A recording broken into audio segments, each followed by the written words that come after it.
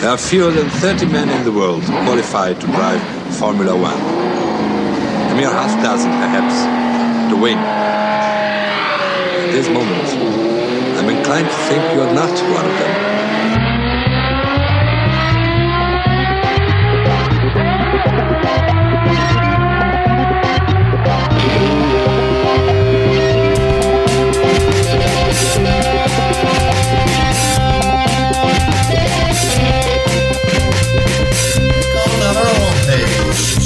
No, you want to. Keep up the good work, and there you have it. There you go. With the qualifying. Welcome to F1Weekly.com. My name is Clark Rogers. I'm the host of the program. I'll be joined by Nasser Hamid, my co-host. This is podcast number 1012, October 2nd, 2023, Nasser. Thank you, sir. In today's Motorsports Madness, here in the Palatial Studios, we have sweet wine from PA, sour grapes from south of the border, season so far, and much, much more. Back to you, sir. Thank you, Nasser. On today's program, Andretti bid accepted to join F1 by the FIA. Everybody's all pumped up except for Formula One. Is Max Verstappen a legend already? Will George begin to get shorter as he deals with LCH? And is Las Vegas turning into a huge mega disaster? I've heard a lot of backstories, and there's some funky stuff going on in Vegas. And of course, stay tuned for all that and more. This week's interview, deep down in the bowels of F1Weekly.com archives, we bring you our favorite, because he was Fernando's favorite. Yes, it's Giancarlo Fisichella. Bravo, bravo, bravo, bravo. And just a reminder, we need your contributions. Keep this program up on the servers. Just click on the support F1Weekly.com support tab. You know you want to. What we say over here is just eat a can a week, $1 a week. Nasser, welcome to the studio. I know you're pumped up about Andretti. You know Mario. There's a lot of love. So they've been approved by the FIA, but it's an uphill climb. Well, of course, you can never please everybody. And of course, this big news is very good news for US racing, for American racing fans, and I think for Formula One also.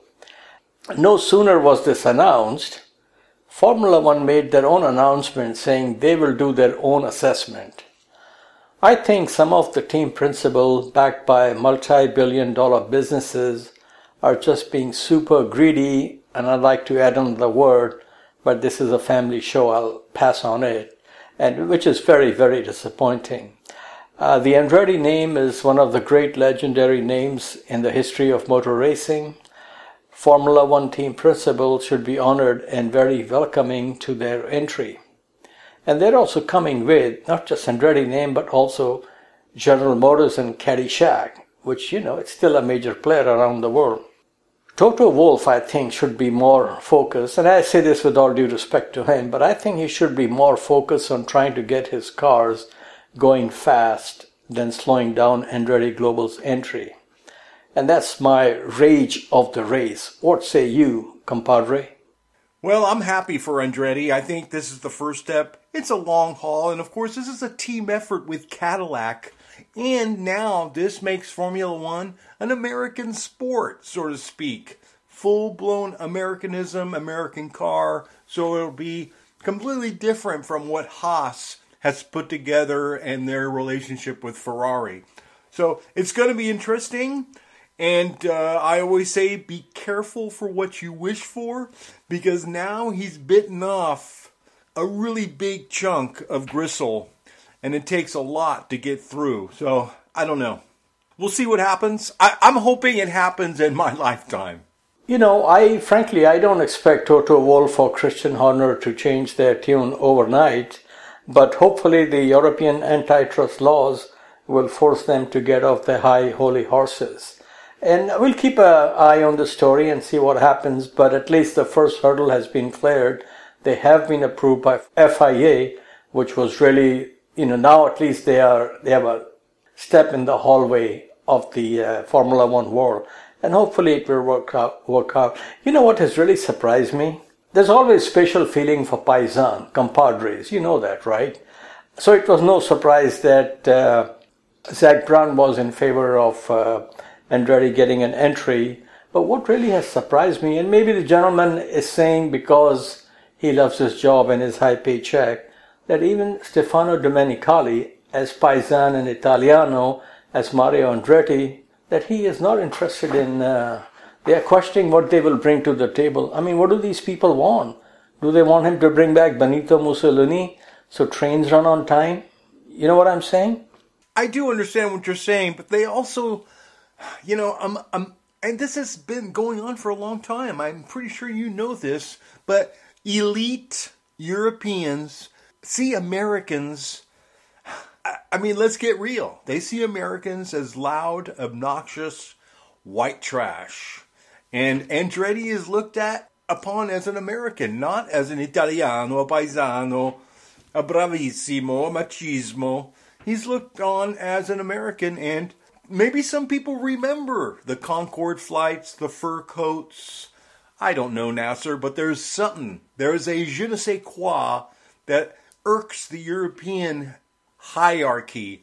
And it's like a homeowners association, Nasser. You know how they can be so fussy. Yeah, but I think it's more about greed. Like somebody once said to me, money has no color and no religion. So I think it's all about greed. I mean, they just cannot say, oh, it's an American guy, we're not interested. But it's very disappointing, and I don't think they are not looking at the overall good of the sport. I mean, just imagine Andretti name, they will bring more American companies as sponsor. The sport will grow here, and hopefully they will bring in some good, 2 more drivers will have an opportunity to race in Formula One. So I just don't get it. I mean, this is not, let's just put it this way. This is not Ted Kravitz and let's say Gene Haas's brother-in-law starting a Formula One team, if you know what I mean. I do know what you mean, but I want you to think about it this way. Some of those people may have accidentally switched over to the NASCAR race in Talladega and may have caught the refueling can on fire in the pits, and everybody was freaking out.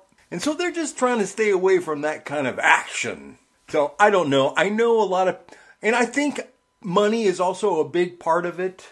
But a lot of people are already saying, even the people who run Spa, they're going, now we have to start Americanizing the entertainment so we can keep up with the Miamis, the Las Vegas. A lot of people are sort of getting frightened by the Americanization of the whole world, basically. Well, they better get used to it. No matter where you go, there is American culture. I remember some years ago, I walk out of the Stuttgart airport to go to the car rental area, and what do I see? The first sign, Golden Arches. If you walk out of Karachi airport, what do you see? Golden Arches. So there's Coke and there's Pepsi everywhere, and there's Amazon everywhere, and Cisco systems.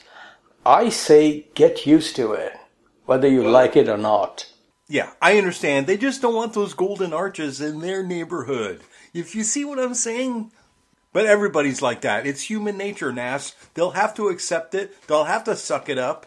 Since Americans own Formula One, listen, what's good for the goose is good for the hot dog. And you know what? More news for people who don't want Americanization. News came out today that Apple is planning to make a bid to pay Formula One twice what they're receiving for TV rights, and they want to get exclusive TV rights for Apple TV. Really shocking. I mean, that'll even price me out. I don't have Apple TV. I don't know an Apple TV. And I know it's the future, but, for us who are still using rabbit ears, it's getting a little bit much.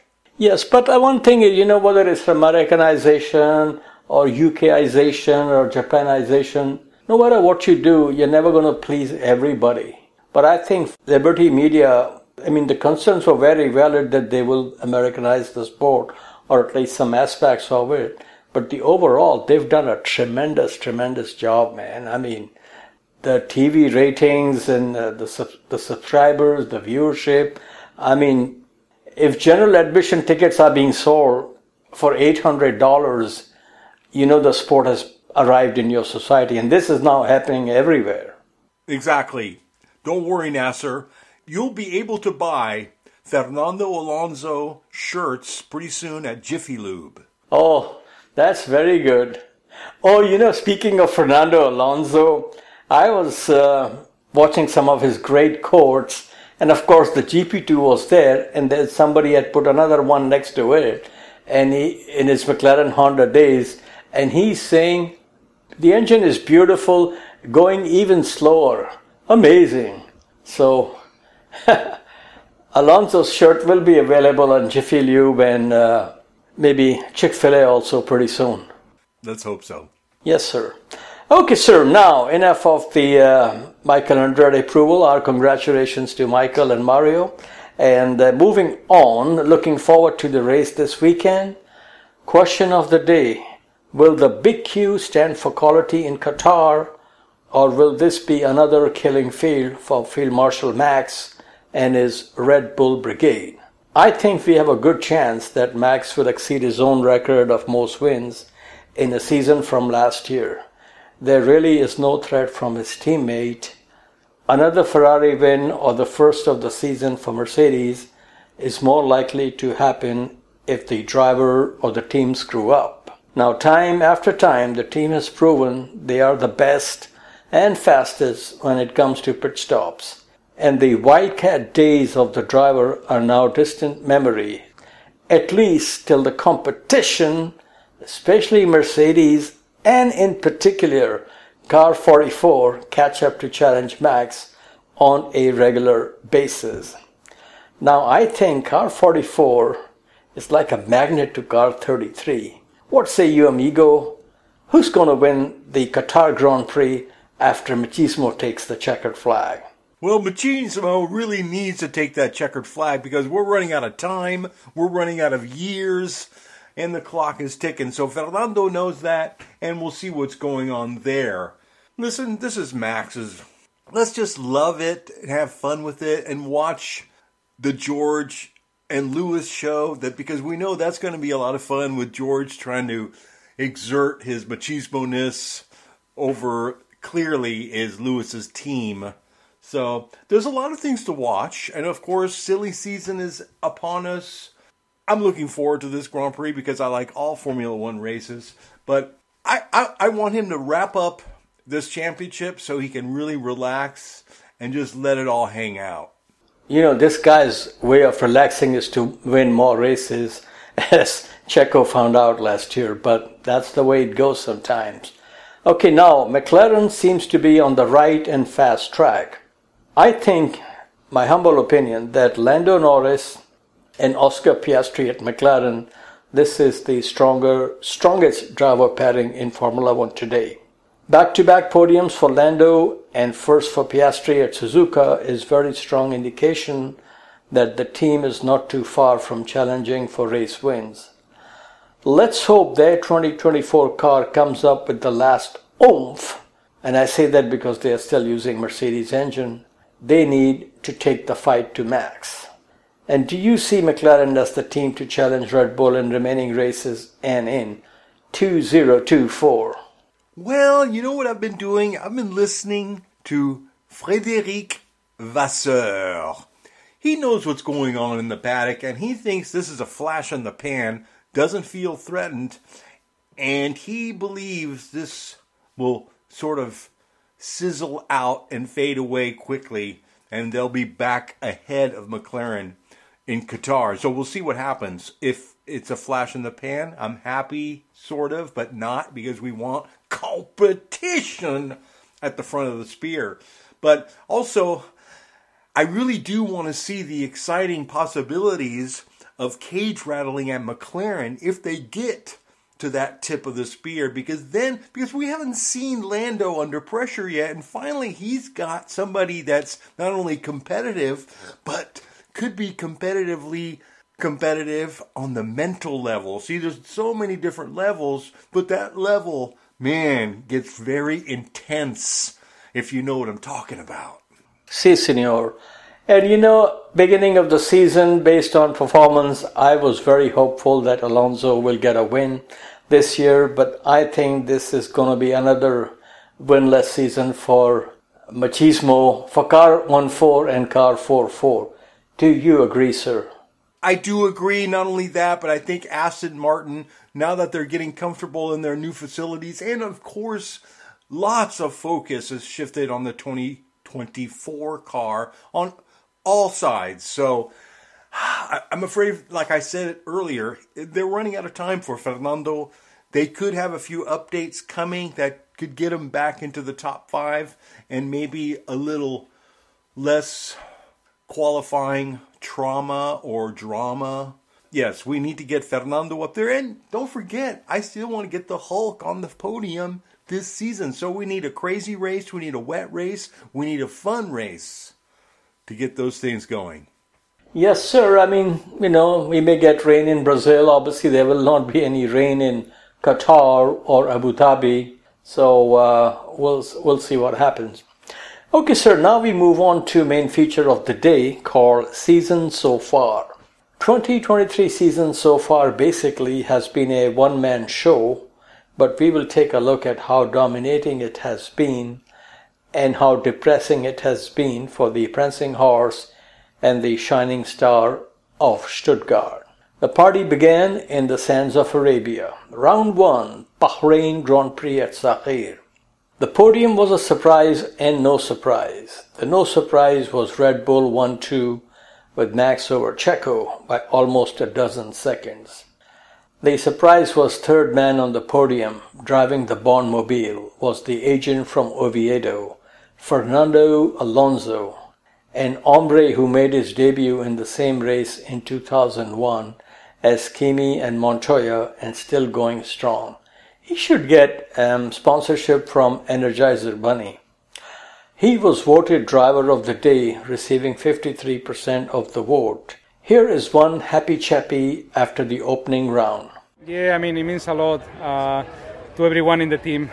We didn't expect to be that competitive. I think we didn't expect to be in the podium, to be honest, in 2023. We thought just to start the project, change the concept of the car, try to be in the midfield or in the front part of the midfield, and then eventually in 2024, get closer to the top 3 teams. And we find out that we had the second best car in Bahrain, just behind Red Bull. So this is just an amazing surprise. Very proud of the team. And hopefully from now on we can build something more aggressive in terms of expectations and keep on going. Round 2, again in Arabia, Saudi Arabian Grand Prix at Jeddah. Street circuit, very fast street circuit. Another 1-2 for Red Bull, but this time in reverse order. Checo takes his 5th win of his career. Max leads the championship by virtue of setting the fastest lap. He started the race 15th on the grid. This was interesting. Century of podiums for Alonso as he is 3rd again. 2 podiums in 2 weeks. Brings back memories of Mile 7 Renault days and Briatore going bravo, bravo. But not so fast. Then came the law. Alonso given a 5-second penalty for starting infringement and George Russell gets 3rd. Round 3 Australian Grand Prix from Albert Park, Melbourne. Basically was more like a NASCAR race. Opening lap, amazing but true, a Mercedes 1-2, GR leading LCH. It all turned out to be a temporary Greenspan moment, irrational exuberance. The result was the old gold and the new of Formula One racing. Another podium for Alonso and 3rd in a row for Red Bull and 2nd for Max. In between was the driver with a lot of close encounters with both of these drivers. Yes, we are talking about LCH. Checo was 5th and set the fastest lap. Listen to what the man said. Yeah, it was very chaotic today, a bit of a mess, to be honest. Especially the second red flag, I think that was really unnecessary today. That could have easily been solved with a virtual safety car or a safety car at most. But yeah, we got that red flag, and then you basically create even more trouble, because then you go out on very cold tires, the safety car is driving super slow, and then you arrive, to the grid with stone cold tires, and you could see everyone in turn 1 was having a lot of trouble, and especially the cars in dirty air. They, nobody crashes on purpose, but everyone went wide or had a touch, and yeah, it was just very chaotic. I note with interest his comment, "Nobody crashes on purpose." Max may want to fact check with Kelly Girl. She will explain, not gladly. We move on to round 4, Azerbaijan Grand Prix from Baku. Prancing horse on pole with Leclerc, but the gelato in Maranello was melting by lap 4 as Max with DRS sailed by, and from then on it was arrivederci baby. Lap 10, Nick de Vries in the barrier, Max in the pits, safety car on lap 11. Green means go on lap 14, but with Checo leading. Max was chasing Checo, which is a rare sight in Formula 1. Even though Max radioed the team about brake balance issues, his teammate did a tremendous job and won the race. Checo becomes the first driver to win in Baku more than once, an impressive feat, and the team radio message called him King of the Streets. Max was second. This was 25th 1-2 for Red Bull, and poleman Charles Leclerc was third. George Russell was 8th and set the fastest lap. Now we come to cross the pond, cross the water, like to see America, round 5 Miami Grand Prix. The second Miami Grand Prix was again won by the inaugural winner, Red Bull and Max. Perez was second and Alonso third. Florida, the Orange State, also known as the Hurricane State, is the second state to hold F1 races in more than one location. The first U.S. Grand Prix in 1959 was held at Sebring. California is the other state, Riverside and Long Beach being the two cities to hold F1 races. Now, argument can be made Indianapolis is the third city, but that is based on including the Indy 500 as it was part of World Championship, but not a Grand Prix event. Now, this was what got the most press. Before the race, an unknown chap to the local VIP security staff by the name of Jackie Stewart got in trouble while trying to fetch Roger Federer for a few words with Martin Brundle. The fastest serve in your life. How are you? Good to see you on the grid. Good to see you too. Thank you. All right, good stuff. Who are you cheering for today? I'm cheering for Lewis and George. It's nice to see them. We've come across each other, several times. I saw George last time at the Labour Cup when I retired. I was the host. On a positive note, the end result was better than Martin's encounter with Megan the Stallion. Round 6 was supposed to be Emilia-Romagna Maiden Italy Grand Prix, but unfortunately because of heavy flooding, the event was cancelled, and which was of course the right thing to do. Sir, after the first 5 races, I'm not sure if the talk was already there, but were you thinking that maybe Red Bull will win all the races? Yes, that thought had begun. Everybody was talking about it. Can he go all the way? And it's hard. I mean, those are really, really tough numbers to crack. So, but it was exciting. We always think of the best and the greatest. Yes. Round 6, Monaco Grand Prix. Max, this is interesting. Max took the checkered flag 19.6 seconds ahead of Alonso. Esteban Ocon third. Your favorite Lewis Hamilton set the fastest lap and finished 4th. Checo was 16th, 2 laps down. Round 7, Viva España. The beat goes on. This time Max wins by 24 seconds over Lewis Hamilton. Russell was 3rd, Checo 4th. Best placed Spanish driver was Mini Machismo Carlos Sainz Jr. in 5th. Round 8, we again cross the pond and come to the Canadian Grand Prix in Montreal. Interestingly, Mr. Rogers, the first Canadian Grand Prix at Circuit Gilles Villeneuve was won by Gilles Villeneuve in 1978. Obviously, it was not called by that name at that time. And he was driving the beautiful Ferrari 312 T3, which is one of my all-time favorites. In 2023, it was a beautiful drive by you-know-who. There were three amigos on the podium. Top step of the podium, naturally Max Verstappen, followed by Machismo, also known as Fernando Alonso, and the driver you call, "What's up, my brother?" Lewis Hamilton. The second Red Bull of Sergio Perez was sixth, and he set the fastest lap. Round 9, what a beautiful scenery this was. Austrian Grand Prix at Spielberg. Moi was at this race. And sir, I am planning to be in Europe in July, August next year. And this race is very high on the agenda because the place is so beautiful. And also the British Grand Prix will be in that time frame. So I would like to attend at least 2 of these races. But we will see how it works out. The place, location, track, absolutely marvelous. Pole, fastest lap, and race victory for man of the moment. That is Max Verstappen. Charles Leclerc was second for Ferrari, with the second Red Bull of Perez third. Here is race runner-up. It feels good because yesterday was a very difficult day. Obviously Friday we had a really strong day. And today it was not an easy race. Time management was bigger than what we expected, especially in the first part of the race, trying to keep the medium under control, which was very difficult, especially with the rears in that first stint. But all in all, we did a good race management, which helped us to get P2. Good to be back on the podium.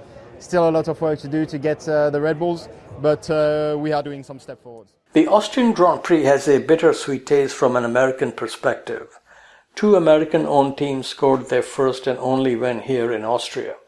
That would be Roger Penske's team with John Watson in 1976, and the following year, Don Nichols' Shadow team with Alan Jones. In 1975, driving for Penske, Mark Donohue had his accident when a tire blew in Sunday's morning warm-up session, which proved to be fatal. He received some serious internal head injuries. Round 10, British Grand Prix at Silverstone, the birthplace of Formula One. Another clean sweep, pole, fastest lap and victory for Max over 2 local lads. Lando Norris for McLaren was second and Lewis Hamilton for Mercedes third. Now we go to round 11, Hungarian Grand Prix at the Hungaroring near Budapest. The best of capitalism comes to the best of communism. Bernie sure knows how to make a deal. Max does a complete Hungarian goulash on the competition by winning the race by 33 seconds ahead of Lando Norris. Now that's some serious blitzkrieg by the Red Bull driver. Checo was third, 37 seconds behind his teammate. Basically, this season Max has eaten Checo's whole enchilada, flan, and smashed his piñata, and the season is not even over. Interestingly, Checo was recently asked if he will request Max to let him win his home race, which is coming soon, and very rightly so, Checo responded by saying no, otherwise victory will mean nothing. And let me ask you a question, Mr. Rogers. Even if he was to ask Max, do you think Max will say, "Oh, Checo, no problemo"? He's incapable of doing anything like that. Max is not a bleeding heart. Max loves only one person in the world, Nasser. Jos Verstappen? Oh, Max Verstappen. Correct. Thank you, sir. Now we go to round 12, Belgian Grand Prix at Spa, the mother of all tracks. Max wins the race by 22 seconds from his teammate. Charles Leclerc was third, 32 seconds behind.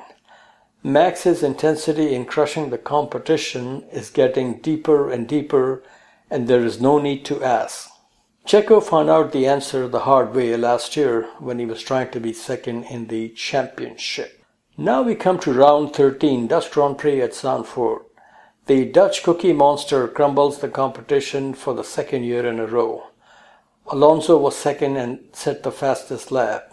Somewhere, where I don't know, but somewhere Rob Smedley was saying, "Fernando, you are faster than everybody." Pierre Gasly was third for Alpine.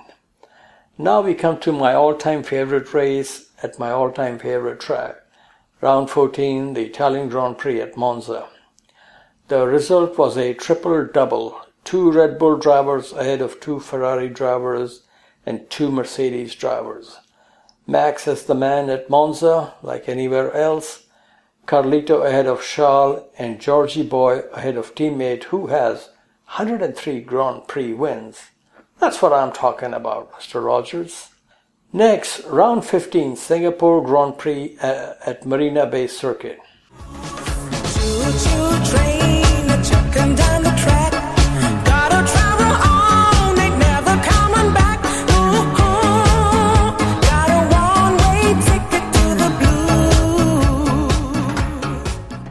blue.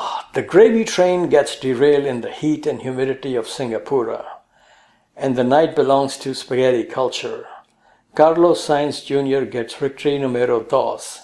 His ex-teammate Lando Norris gets DRS help from Carlito to keep LCH behind. The last few laps were harem scarum as 3 drivers had a chance to pull a fast one on Sainz Jr. It was not to be. Lando did not have the grunt to go by Carlito. George crashed out and LCH ran out of time. Max was 5th.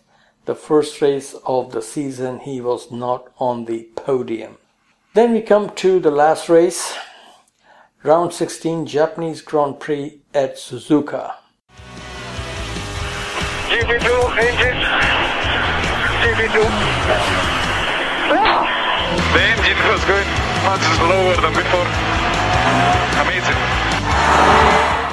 Like Virginia Slims, the GP2 engine has come a long way and now smoking the competition season after season. At Suzuka, Max took his win number 13 of the season from 16 races so far this season, turning the memory of Singapore race into ashes. What a day for Zach Brown and McLaren boys, both cars on the podium. Rookie Oscar Piastri started from his first front row position and finished third behind Lando for his first podium. All I can say is, Mr. Brown, you got 2 lovely drivers, and I'm talking in terms of performance. Lando Norris took the record for the most points scored at Suzuka without a win. Norris is now, this is at least one sad record Nico Hülkenberg is happy that he does not hold. So Norris has now 543 points, the most without a win, and Nico is now second on 530. And sir, speaking of Japan or Nihon, we come to also Toyota may be back in Formula One. Recently, McLaren signed a young Japanese driver who was driving for Toyota's VEC team as a reserve driver. Then came the presence of Toyota chairman Akio Toyoda with McLaren at last weekend's Japanese Grand Prix as part of a delegation from the makers of Camry and Corollas. Now media and people are adding 2 and 2. Will Toyota be back in F1 soon powering McLaren? The company has denied these rumors. Akio Toyoda-san is a huge motorsports fan and has raced himself at the Nürburgring. With cost cap and new, simpler engine regulation coming in 2026, plus Toyota's vast experience with hybrid engines, I would love to see them back in F1 as engine supplier.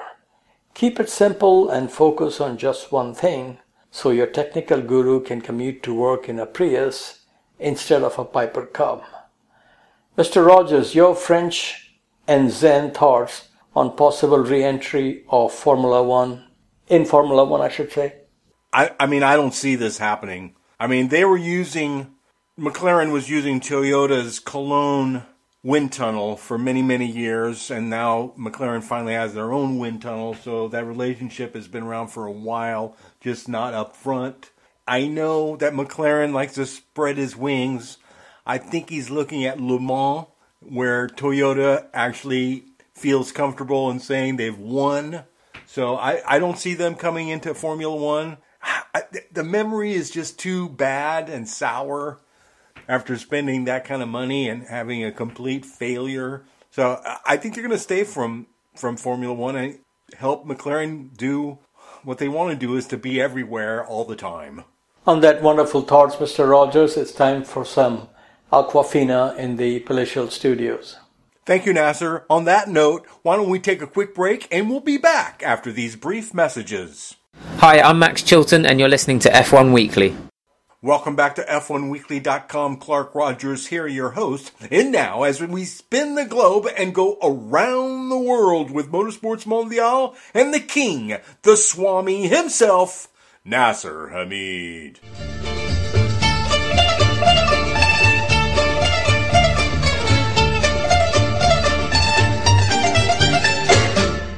Thank you, sir, and we will start with the going south of the border down Mexico way for some sour grapes. Antonio Perez, who is Papito of Checo Perez, in an interview with Mexican Esto, some publication, he is quoted as saying, "Everything is built around Max. He has to respect that. The car is tuned for Max, who likes to have a lot of grip at the front of the car. Checo prefers grip at the back, but so he has to drive a car that is tailor-made for Max." Checo is second, and that is exactly the position he was hired for at Red Bull. There is only room for one world champion.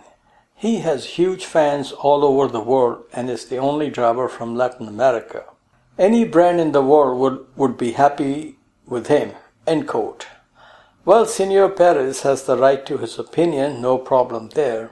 And normally when there is smoke, there is some fire. And this talking about grip at the front, pointy cars. I remember Eric Zanardi when he was teammate to Michael Schumacher at Benetton. That was his thing also, and I remember him saying in the book that when you set up a car like that and you're able to master it, the car goes into a corner like a rocket. And these were actual words from Zanardi. So maybe that's what it is, but if you're a very good driver, you have to work around the solution or the problem. But here, on the other hand, a gentleman by the name of Alistair Colwell, who used to be James Hunt's race engineer and also worked with other drivers at McLaren, once said, "When there are two drivers in a team, the team will gradually move to the faster driver." And that is a very simple universal rule in motor racing. Once the top dog in the team proves he has the bark and the bite, then he will be thrown the bone first. So if a car was engineered for Ayrton Senna or Michael Schumacher or for Lewis Hamilton or Max, there must be a reason, and one word describes that reason: performance. Moving on, E for V, Nick de Vries. Remember his days in Formula One? Yes, a very exciting, short, brief moment, but listen, we all need our 15 minutes. Absolutely. Nick de Vries will be back in action next season. The Dutch driver has signed for Indian Mahindra team to race in Formula E alongside Swiss driver Eduardo Mortara. I am surprised he did not come to IndyCar racing. WRC World Rally Championship from Chile. 3 different makes in the top 3. Ott Tanak from Estonia was the winner for Ford in a Puma. Belgian Thierry Neuville was second in a Hyundai i20. And Elvin Evans from UK was third in his Toyota GR Yaris. Sir, would you like to invite Fisico to the Palatial Studios before we continue with motorsports around the world? Yes, I got him right here in the bullpen. So, yes, Fisico, welcome to F1 Weekly. Sit down and have a chit-chat with us. Hi, I'm Giancarlo Fisichella, and you are listening F1 Weekly. Thank you, sir. And now, ladies and gentlemen, we present the main feature of the program, our conversation with Giancarlo Fisichella, and my special thanks to Miss Barbara Burns of Burns PR Group in making this interview possible. Okay. Yeah, I prepared some questions. You're going to be very busy, so let me ask you some questions, okay? Motor racing is very popular in your country in England. How old were you when you got the racing bug? Well, my father was a big fan of Formula One, and already when I was 5-6 years old, I was following the race in television with him. And then when I was 8, I started my career in a go-kart. and from there I become a Formula One driver, and I'm still driving. Yeah. Fantastic. Now, from your karting days, who were some of your toughest competitors who also became professional drivers? Well, one of the guys which is here competing with me even tomorrow is Jan Magnussen. Oh, yeah. Yeah. And then there are a few younger drivers than me, like my teammate Tony Villander, like Garcia. Then I was racing with Verstappen. Now the son is racing Formula One. And lots of very good drivers are still working, still in a few different categories. You mentioned Max Verstappen. I met his mom a couple of years ago, and she said she raced against you. Is that correct? That's correct. She was quick. She was on the same age as me, and I remember very well her because we were friends.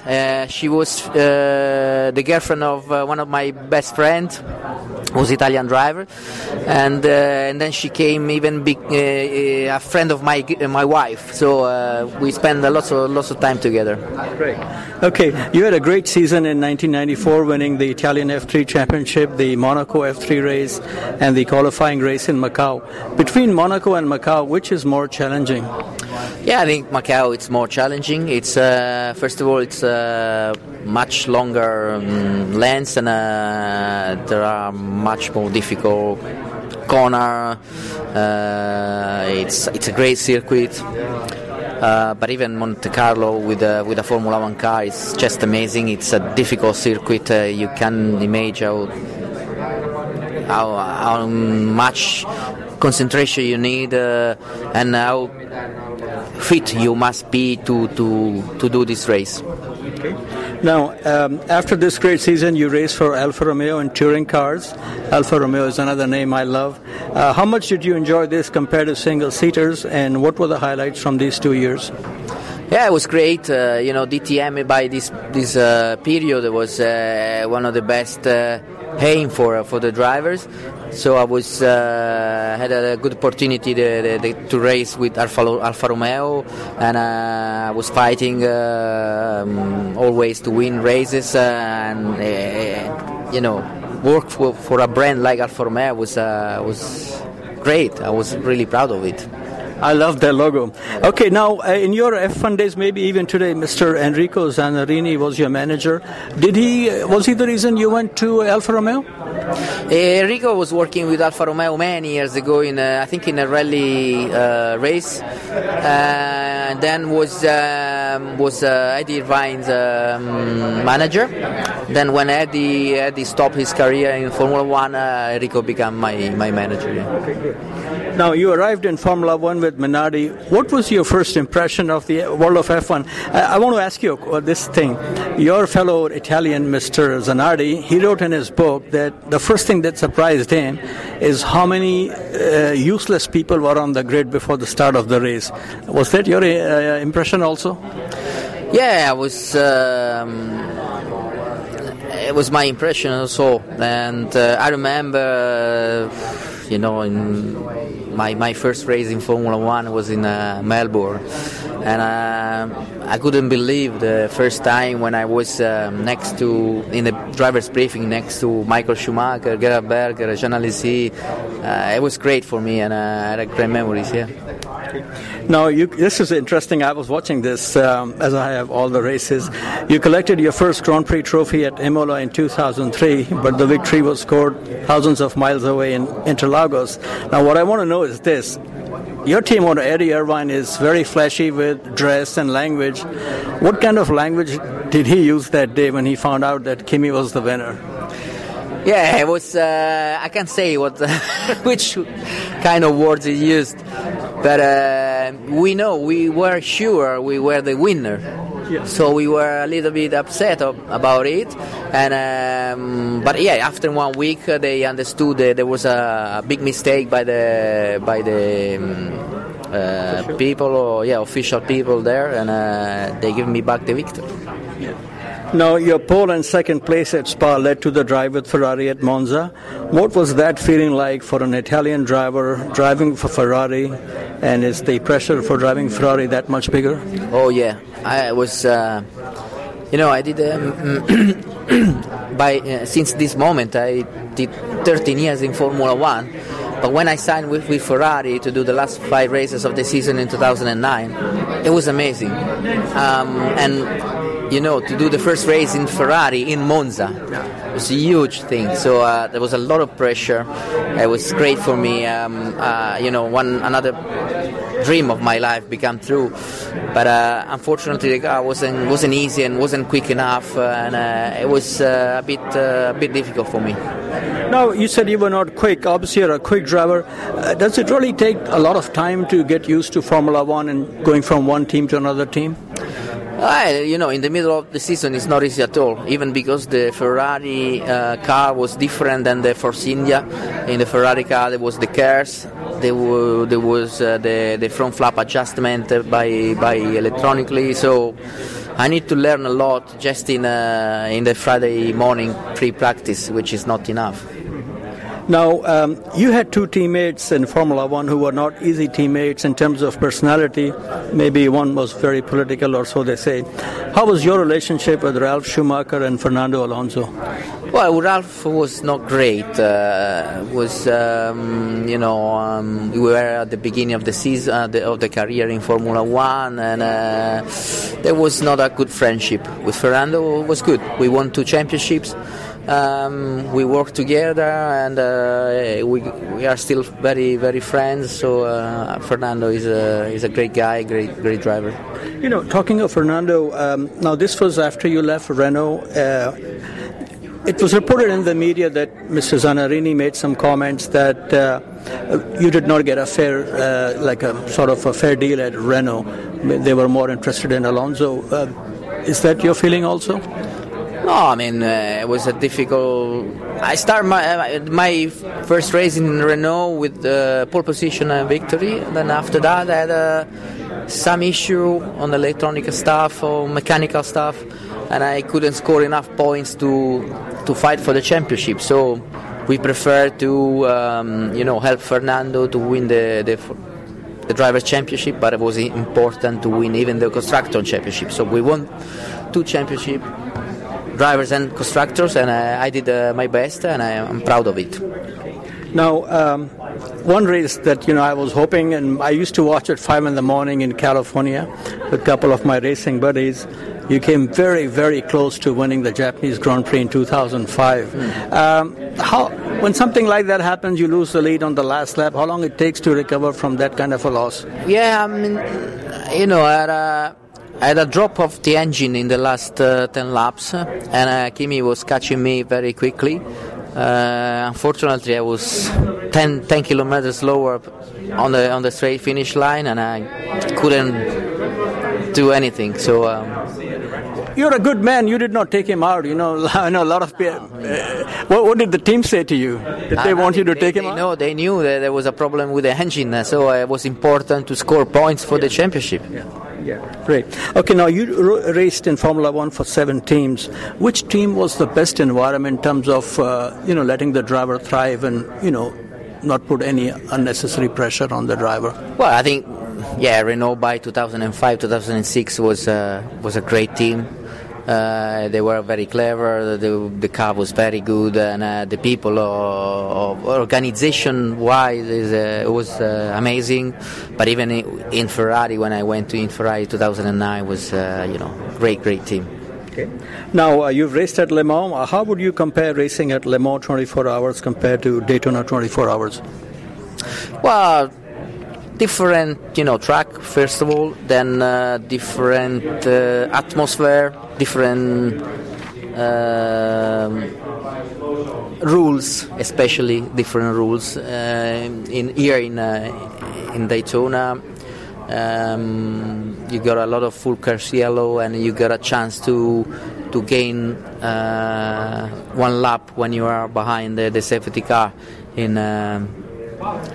Le Mans is not possible. So even if you are one, two laps behind the leader.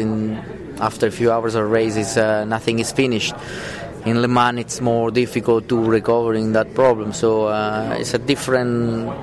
It's 24 hours, both 24 hours, but different styling. What's it like going at Mulsanne at 200 miles per hour at 2 in the morning? It's not easy. The visibility is quite low, and then you need to be concentrate on the road, and even on the prototype, they are coming behind you very quickly. Plus the difficulty of the of the body, you are already tired, and in your mind you got still 10 hours to go, 12 hours to go, so it's a very, very difficult race, physically and mentally. Okay, in sports car racing, Porsche has been historically a big competitor for Ferrari. This year they're going with a mid-engine layout, and a lot of people are asking them in their press conference, do you think that's cheating, or it's just a smart way of doing things for them? Well, I can't say this. I think there are rules, and there is the federation who's looking on it. Maybe it's okay. I think it's okay. It will be very tough to beat them with a new car. It looks very competitive. Let's see if it's reliable already for the 24 hours. Okay, Italy is famous for, fashion and flair and all that. And you've raced in Formula One for many years, so you're totally qualified for this next question. Which country has the best-looking grid girls? Usually Hungary. Really? Yeah. Okay, that's good. Okay, now you've raced here quite a bit in the United States. What is your favorite track here in the United States and also in Formula One? Well, there are lots of nice track here in America. Maybe my favorite is Virginia. It's Glen and Road America. The 2005 Indy, the Michelin fiasco, at what stage were you told as a driver to come into? Actually, I was at that race, and when I looked at the big screen as the race was starting, it was, not making this up, it was your car that I saw first coming in. You were Renault, right? 2005? When were you told as a driver that this is what you will have to do? Well, the main reason was safety. Sure. So for safety issue, they asked us to do the outlap and come in, because the day before a couple of big accidents. They have a big accident with because Ralf Schumacher as well. Because of the tire issue, so for safety was important to do it. Okay. Now, when will we see Signor Christopher Fisichella in motor racing? I don't know. I don't think so. He's a good soccer player. Okay. And you want to keep him that way? Yeah. I prefer it. Okay. Now, like I said to you earlier, I'm a big fan of Italian motor racing. Your country has a great heritage, from Nuvolari to Ferrari and from Monza to Mille Emilia. What will it take to see the first Italian Formula One world champion since Ascari in 1953? What will it take? What does Italian Federation needs to do so we have a very competitive and guy who gets a chance? Yeah, it's not easy to get in Formula One. You need big support from federation, from sponsors, and from teams. Now I think Ferrari is giving a good opportunity to young drivers with the FDA, Ferrari Driver Academy, and especially to Giovinazzi, which is now the test driver. So I think Ferrari can help quite a lot in. Okay, thank you so much. Hi, I'm Giancarlo Fisichella, and you are listening F1 Weekly. Grazie mille. Thank you very much. All the best. Fisico, grazie, mille grazie for speaking with the people at F1Weekly.com. Gracias. Okay, sir, more motorsports action from around the world. We go to Japan, MotoGP from Motegi. This is a track owned by Honda, and of course, the oval portion of the track is where Danica Patrick made history by winning a race. The MotoGP race, Jorge Martin makes it 2 wins in a row ahead of Francesco Bagnaia, while Marc Marquez, Repsol Honda team, claimed his 101st MotoGP podium. Honda in MotoGP is having the issues Mercedes is having in Formula One. The race was red flagged due to rain. And now, so this is a series that because of a few drivers here, I'm following with a lot of interest. And I attended one of their races at Monza towards the end of June this year. And that is Italian Formula 4. This time they were at Mugello, a track owned by Ferrari. There were 3 races over the weekend, 3 pole position and 3 wins for the second coming of Robert Kubica. Ladies and gentlemen, please say hello to Kasper Stuka. He has now gone 6 in a row. He drives for US Racing. The S in the name is for Ralf Schumacher. Red Bull Jr. from London town Arvid Lindblad crashed out with another driver while battling for third, which I believe was in the race too. This became a game changer in the championship. Listen to this, Mr. Rogers.